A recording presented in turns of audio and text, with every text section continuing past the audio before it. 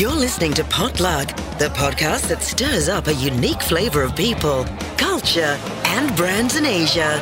Hosted, as always, by Scott and Drago. So let's talk a bit more specifically about a couple of sectors, Dan. Areas that I know are close to your heart, where you think we're set to see a massive impact on people's lives in the near future, especially here in Asia. The first one I wanted to touch on was healthcare. Now, I think for a couple of reasons. Number one, healthcare links to that idea of better human outcomes and brands actually doing things for people's health, wellness, wider well-being. And I know that you've actually done a kind of your own edition of the Rise of the Machines paper through a healthcare lens. So yeah, I just wanted to kind of go down that tangent and really see, how do you feel it's playing out in that space? How is the kind of acceleration of tech, the machines, etc., transforming the way that people will interact with brands in the healthcare space? Yeah, so back to the point you just made. Obviously, we've been presenting Rise of the Machines and various iterations of it for a couple of years or so, and I got approached by, again, another major multinational to look at doing a version that was a little bit more dedicated to the health space, to consumer health and to wellness, etc. And did we have a point of view on technology and how that would impact, I guess, and what the future might look like through the lens of technology and healthcare. So we went about creating that version, did a lot of research, put a lot of work together, and certainly that's also been a version that we've been presenting quite regularly. I think we will see from the evidence I've been seeing. I mean, again, back to Cannes, one major part of the Cannes Festival now is healthcare, and it's a fascinating arena to go and see some of the advances that are happening in terms of creative marriage with technology. It is the most interesting part of the festival in some respects. So yeah, to your point, I imagine that as we go into this next decade, where artificial intelligence becomes much more mainstream and the ability to work with unbelievable amounts of data at high speed is going to have a significant impact on the way that health solutions are developed. We're starting to see some of that conversation happening with brands. So Intel, for example, obviously a chip maker, I saw a very interesting campaign from them not too long ago, which was talking about their role with Watson, which is the big IBM AI platform, the big machine learning platform that they've developed. And it was just talking about cardiologists and the ability for cardiologists to use the IBM Watson platform and to essentially, use the data that's available to them to make a much more informed diagnostics with regards to a patient's particular issues, because cardiologists only have the time really to look at 7 data points, whereas the Watson has the ability to look at 7,000 data points. So where cardiologists could get a diagnosis right, say 55-60% of the time, with Watson's powering his decision making, he's able to get it right 90 to 95% of the time. We've been spending time with various healthcare companies here, and they're all fascinated by the ability to use data and AI-powered data to make much better decisions and what that might mean. If you look at it through the lens of Singapore, where we all live, Smart Nation, which is the umbrella platform for essentially looking at the role of technology in modern society and how that might impact people. I mean, health is a huge part of that delivery. We're starting to see wearable technology being introduced by brands and by the Singapore government to basically encourage people to take more empowered control of their lives with regards to their healthcare. And obviously that data basically informs the government again on better solutions, on better delivery, on better information to the hospitals. We can look at remote therapeutics. All sorts of things are basically coming into the way that I think healthcare will develop based on technology. And another area we talked about, or I hinted at earlier on, was the idea of kind of technology to provide emotional support. We talk a lot about not just young populations in Asia, but you've got aging populations in markets like Japan and China. We talked about the movie, Her, with Joaquin Phoenix, and falling in love with his I think Scarlett Johansson voiced assistant, which maybe would be hard, not to fall in love with. But I think from your point of view, Dan, what do you think about the opportunities for brands in that space? Because that's fascinating, where, brands could perhaps fill the void left behind by the lack of human support and community connection. Yeah, I mean, that's going to be really interesting. I mean, to your point about Japan, an elderly population, a lot of very single people that are lonely and isolated. I mean, what could happen there is technology allowing people to interact, be tracked, and to feel companionship. I mean, obviously, Her was a very sci-fi version of that same scenario, but fundamentally, is that going to help people? I suspect it will. I mean, I haven't seen evidence to suggest otherwise, but certainly I can imagine that brands like a Panasonic will end up developing a whole range of new categories that are around personal care on the next generational level. With regards to companionship and social media, I mean, for a while now, I've been following a social media platform called Replica, which is a very interesting platform where essentially you use the chatbot to create a perfect persona as a best friend. So we might enter this new generation where your best friend is actually AI rather than a real person. I'm not sure how brands fit into that equation, but certainly, we are going to see new avenues of interaction between machines and humans, some of which might be relevant for brands, some of which might be a little bit scary.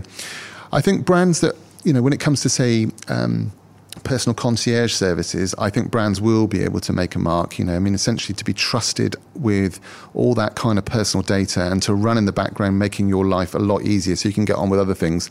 So tracking your food purchases and when you're going to run out of something and automatically making that delivery and that purchase, understanding what your travel needs are, looking at your diary and being able to sort of suggest holidays at the right time based on your hectic schedules, for example, understanding what, seats you like on the plane, what type of rooms you like, what kids' meals you might like, understanding your diets. I mean, I think once brands spend time with data and can get predictive and intuitive, there could be very interesting opportunities. But that's a step forward for a lot of brands today. Yeah, and I think one of the things we uncovered in the research we did was how I think once people can buy into and trust the bots, if you like, and see that they're accurate, they're far better than a customer call center rep or an email channel, and they're accurate, but also when they bridge more into not just being accurate but adding value, that's where we may start to move into that more emotional space of, hey, you're actually allowed to be something beyond simply a function. I mean, I don't know if you've interacted with some of the telco bots here, but it's a bit of a horror story. Yeah, and I think that's the missing link, isn't it? I think that ability to also not only respond well, but also to be discretionary, which often you're looking for from somebody to kind of, bend around things or to offer something tailored. I think that's still perhaps part of the missing link. Yeah, I mean, there was a film not that long ago, which was Google's Duplex technology, which was a next generation of personal concierge, and to watch that in action, proactively booking a hair salon appointment or a restaurant appointment and interacting with a human on a level which was very intuitive, you realise that is coming. I mean, it's only inches away. I mean, this technology's there. We've just got to look at how easy it is for people to adopt, in the same way that people were slightly sort of frightened of taking on social media for the first time. And your first post on Facebook was slightly scary for a lot of people. I mean, we're very used to it now. I mean, we adapt quickly. Humans adapt very, very quickly. And, there is going to be first mover advantages, as there always will be on the brand side. But this next generation of technology, working with concierges, working with personal assistants, whatever you want to call them, and sort of married to the reality of 5G and the speed of the interaction, that's going to be very interesting.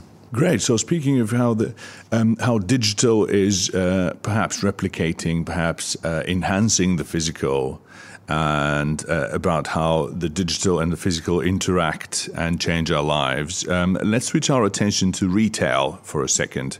Now, we know that you, Dan, have a lot of experience on the retail and shopper side of marketing. And we know that you have a keen eye on how things are shifting in the region.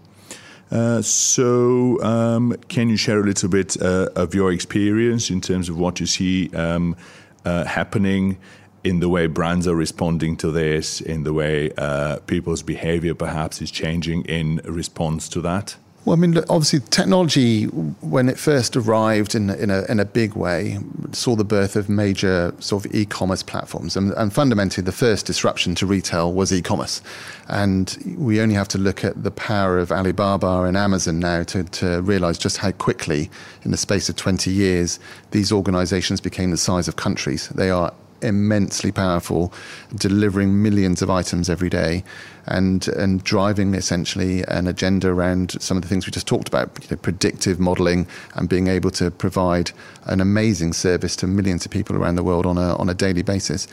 These organisations have now switched to voice. They've got devices in homes, and they're starting to basically interact with people on a very daily basis. So, there's been a lot of talk about traditional retail dying, and it's going to be the end of it. I don't think it's going to die. I think retailers need to evolve.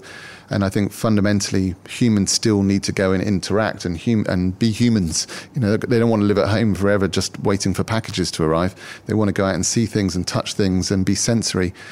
So I think the very smart retailers have ended up, doing exactly that and created very experiential environments for people to go and see. They can go, remember when we were kids, we used to go to Nike Town. It was like the mecca of sports to go to these places. And I think that's the important thing for retailers to evolve and also recognise that people want to buy things in different ways. They might want to go to the store and see stuff and try stuff on, but they don't want to carry it out. So it still gets delivered like an e-commerce platform.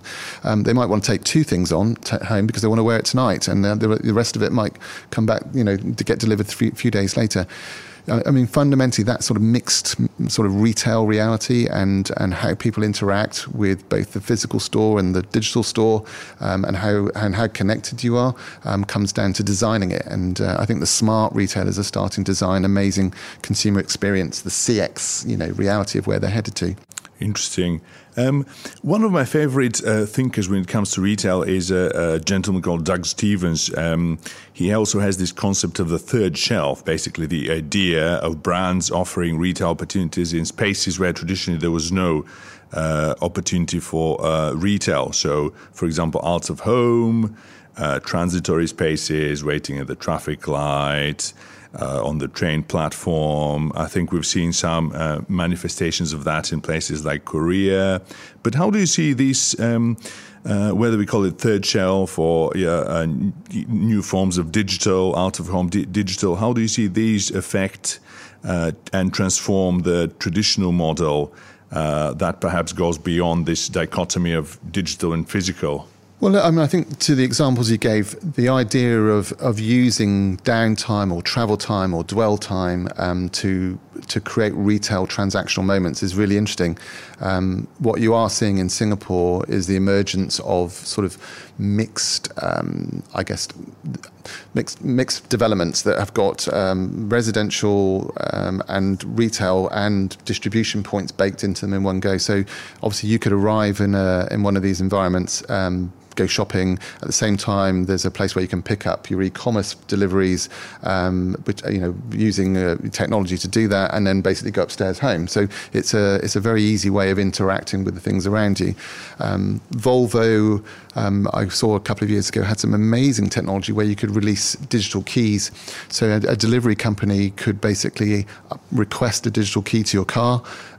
You would sanction a digital key to the person's phone. The phone would then allow you to open up the car. You could place the delivery into the car, shut the car door again, and the key and the door locks again, and that's it. One digital key is expired. And one way or another, technology is allowing us to disrupt some of these things which are an issue.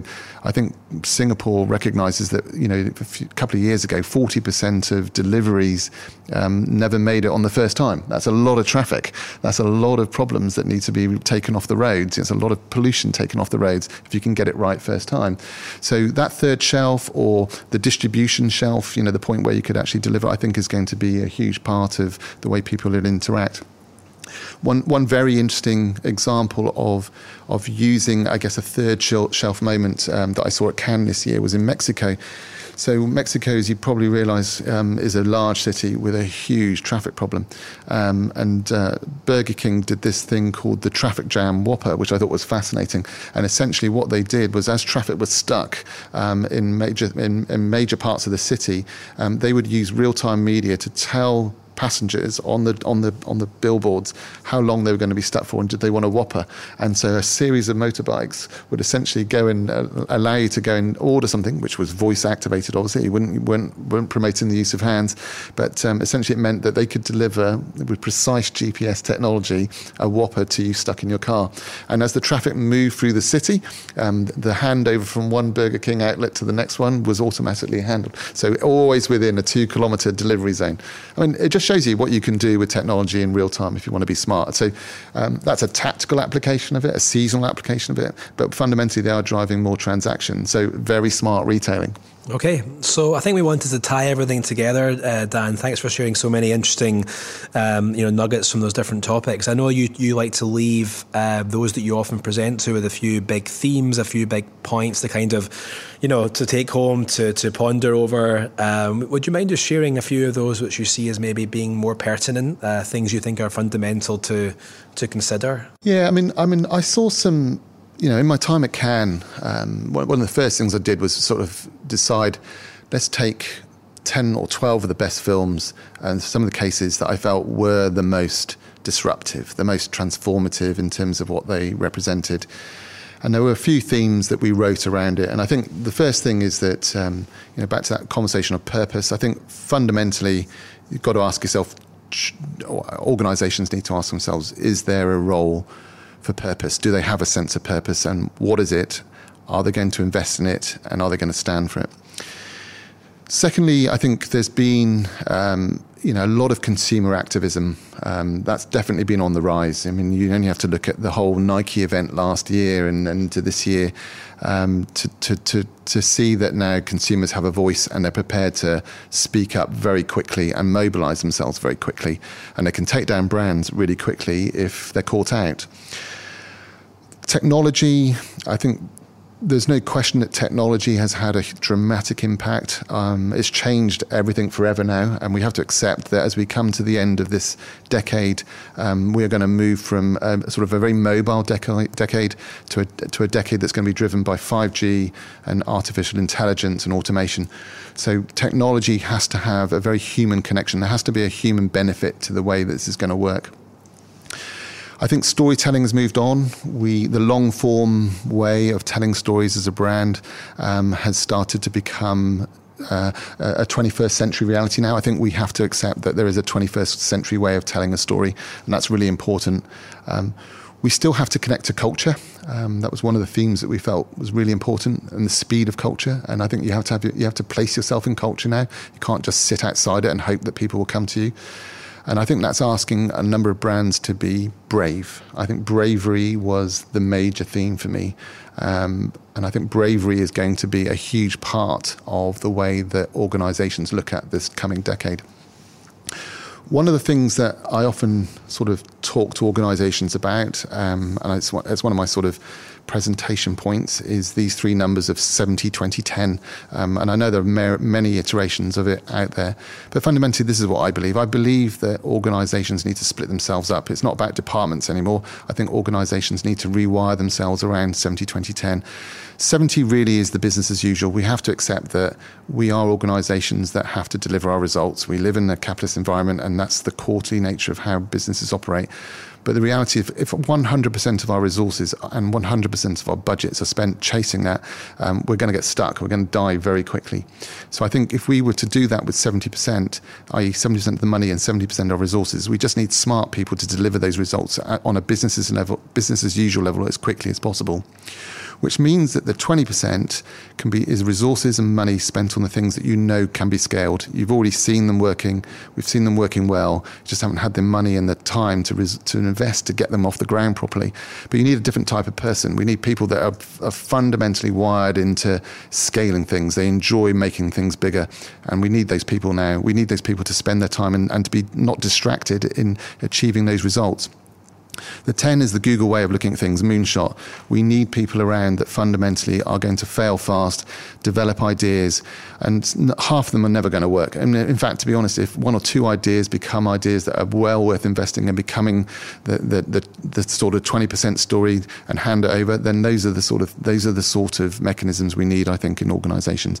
I've already seen organisations adopt those principles, and we're starting to organise our own resources to kind of work with our clients in that kind of structure. The people that do the business as usual, the people that are good at spending time really developing ideas so that they become big global platform ideas, and the quick and fast, ideation kind of space. I think that's the future, because it's just going to get faster. Okay, yeah. I think that brings us to the end of today's interview. So from Drago and myself, thanks so much, Dan, for being such a great guest. It's a pleasure. Thank you very much for having me. Yeah, it's great. Thanks. Thanks for coming down here and helping us stir the pot. Great. That was awesome. That was so good to have Dan here with us and help us do a very nice summary of the kind of themes that have emerged throughout 2019, and to help us look into the future, what's coming up in 2020.